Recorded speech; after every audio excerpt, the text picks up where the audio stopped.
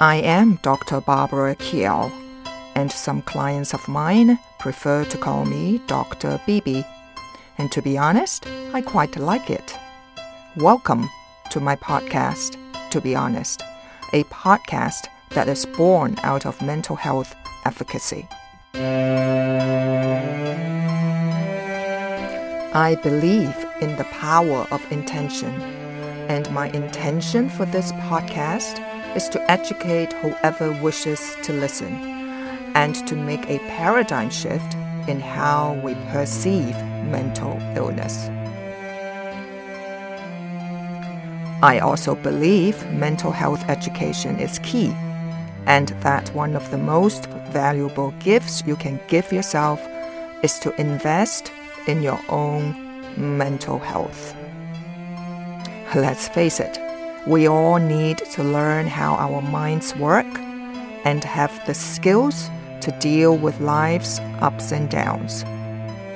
And more importantly, let us strengthen our ability to better connect with and support each other. Strong, empathetic, nurturing, and caring relationships have the power to prevent everyday challenges from becoming more concerning issues like mental illness. The responsibility to renew focus on your own mental well-being begins now. Welcome back to Be Honest. Last week, I received an interesting email from someone whose initial is CJ. So I want to give a shout out to CJ. I want to thank you for spending the time to write me this email, and you asked why I only touched on storge, eros, philia, and agape, and left out the other levels of love. To be honest, I chose those four because I think they are more common. And guess what, CJ? I have changed my mind since I received your email, and I think the audience would thank you for that, because I have decided that the other types of love relationships are just as significant as the four that I touched on last week. So I thank you, CJ. Now let us set the energy of this episode together. You may wish to put your hand on your heart and close your eyes, unless you're driving or operating heavy machinery. Take a deep breath in. And as you exhale, let your thoughts go. Let your past go.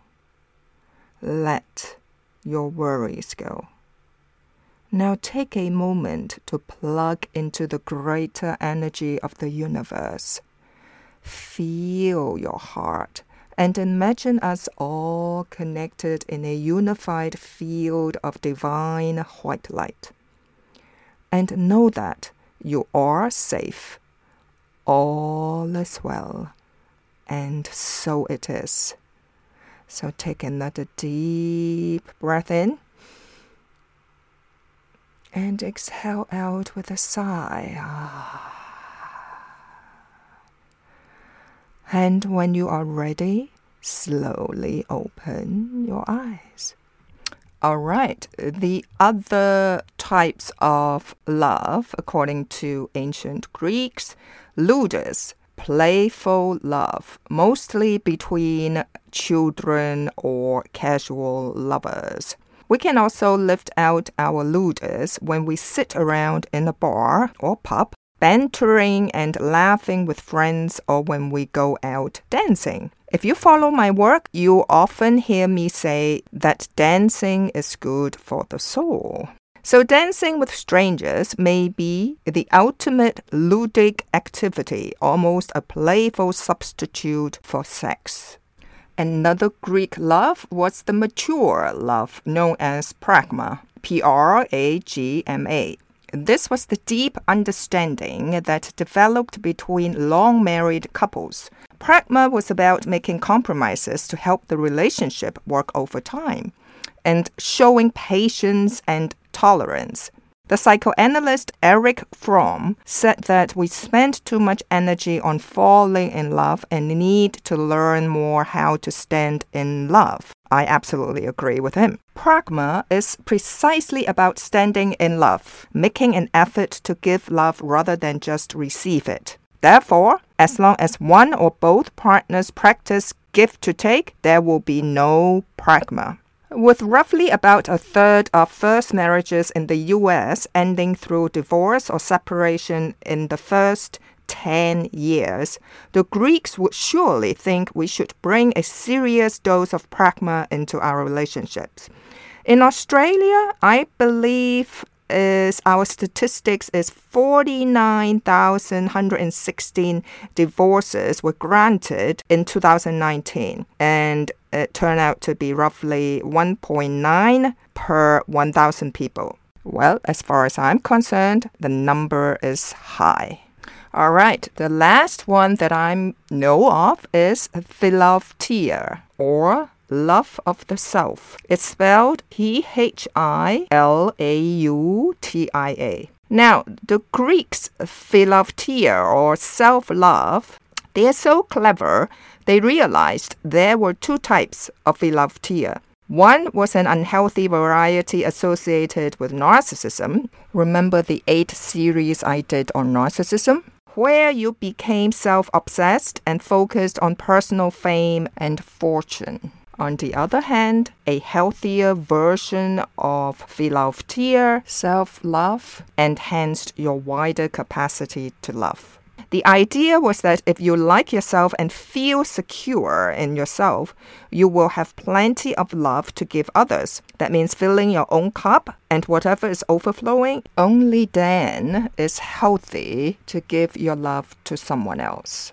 As is reflected in the Buddhist-inspired concept of self-compassion. Or, as Aristotle put it, all friendly feelings for others are an extension of a man's feelings for himself. You bet, because in my work, I found that you just can't give what you don't have. If you do not love yourself in a healthy manner, I'm not talking about a narcissistic love, you just cannot love another authentically. So the ancient Greeks found diverse kinds of love in relationships with a wide range of people, like friends, family, spouses, strangers, and even themselves. The message from the Greeks is to nurture the varieties of love and tap into its many sources. So don't just seek eros, that means romantic love, like most of us do, but cultivate philia, Philia, the love of close friendship.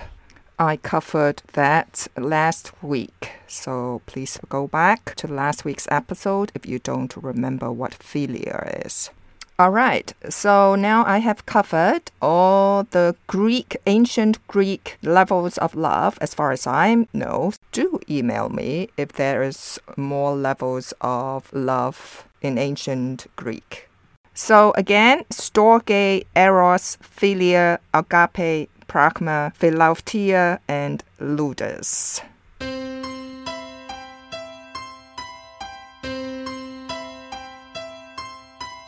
The 5 love languages. How to express heartfelt commitment to your mate. Gary Chapman. Now, last week I touched on language number 1, words of affirmation, and second, I talked about quality time. Today, I'm going to talk about acts of service. Now, those that speak the acts of service love language feel incredible when you do something for them that helps them out or lightens their load. Now, this might be doing a disliked chore on their behalf or taking the initiative to give them some time alone or to relax. Acts of service make them feel valued and appreciated on a deep level, and this translates into a sense of great love. And I quote from Chapman's book, "What we do for each other before marriage is no indication of what we will do after marriage. Due to the sociological changes of the past 30 years, there is no longer a common stereotype of the male and female role in American society." Unquote. and I'm sure it's similar in Australia as well. And here are 2 suggested exercises from Chapman. Cut out some heart-shaped note cards and print the following. Well, actually, I think handwritten is even better. Today, I will show my love for you by filling in the blank. Complete the sentence with one of the following. Mowing the lawn, washing the dishes, vacuuming the floor, taking the dog for a walk, cleaning the fishbowl, babysitting the kids. So you could enjoy your manicure and pedicure, etc., etc. Another exercise you can do is ask your partner to make a list of 10 things or more that they would like for you to do during the next month. Then ask them to prioritize those by numbering them 1 to 10, with 1 being the most important and 10 being least important. Use this list to plan your strategy for a month of love. Get ready to live with a happy partner.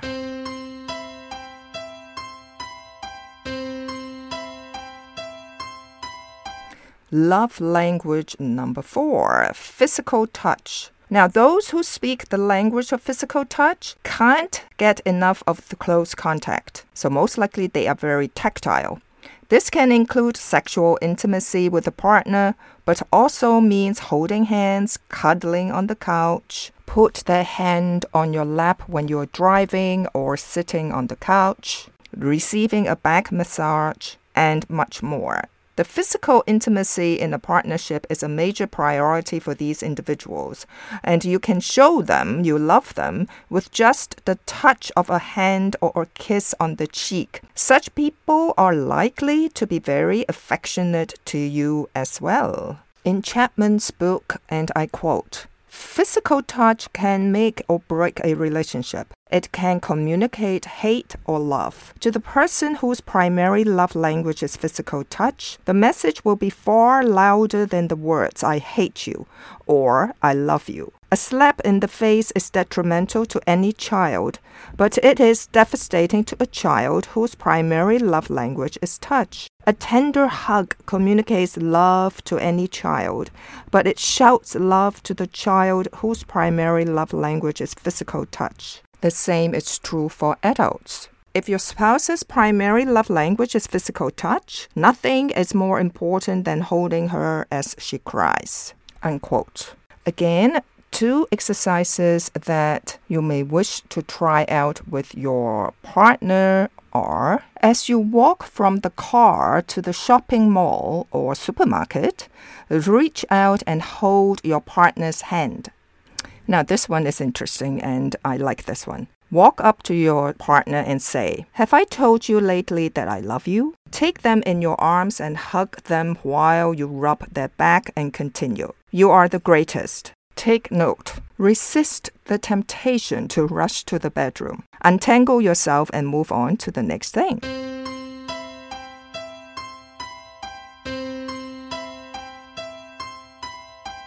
The 5th love language, receiving gifts. Well, I'm sure you have heard the phrase, "It's the thought that counts." For the person with the love language of receiving gifts, that thought means more than anything else in the relationship. A gift is a representation of thought. When you choose a gift for someone, you consider who they are and what they like. Well, unfortunately, not everybody does that. So let's say if you wish to be a loving partner or a true friend, make sure you purchase something that they like and not you think that they like. Or worse, you purchase them something you like. So let's say when you receive a gift, you know that person was thinking about you.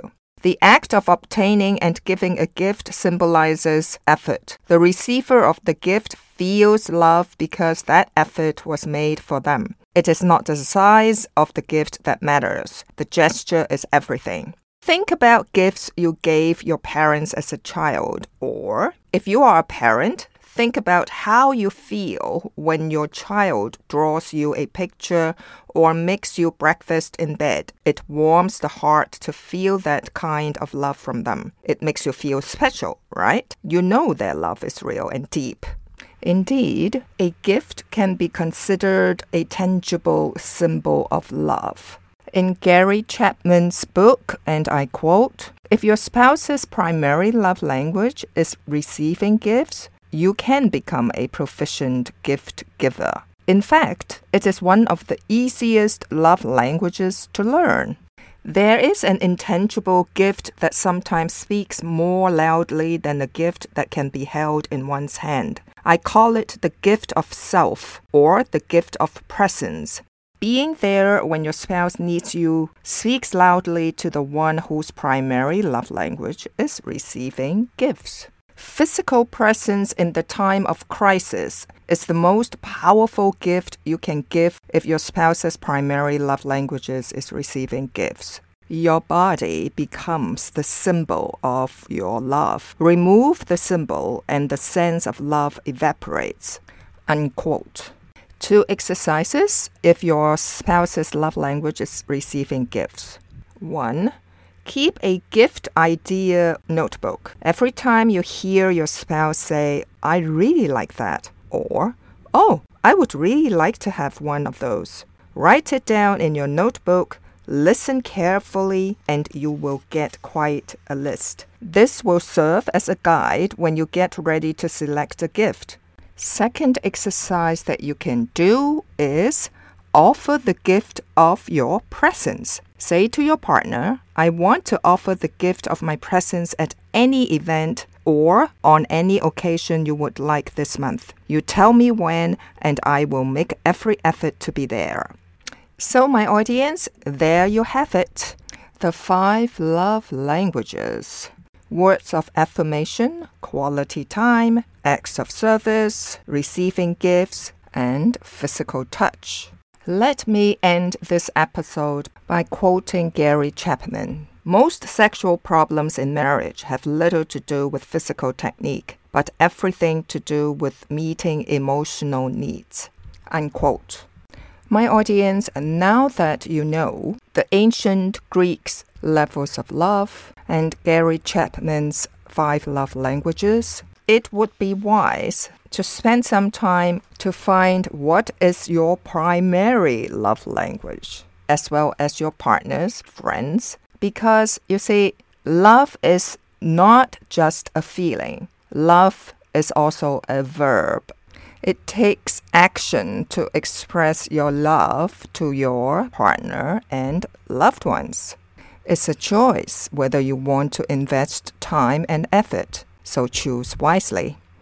Until next week, stay safe, learn heaps, and find the courage to be honest. Bye for now.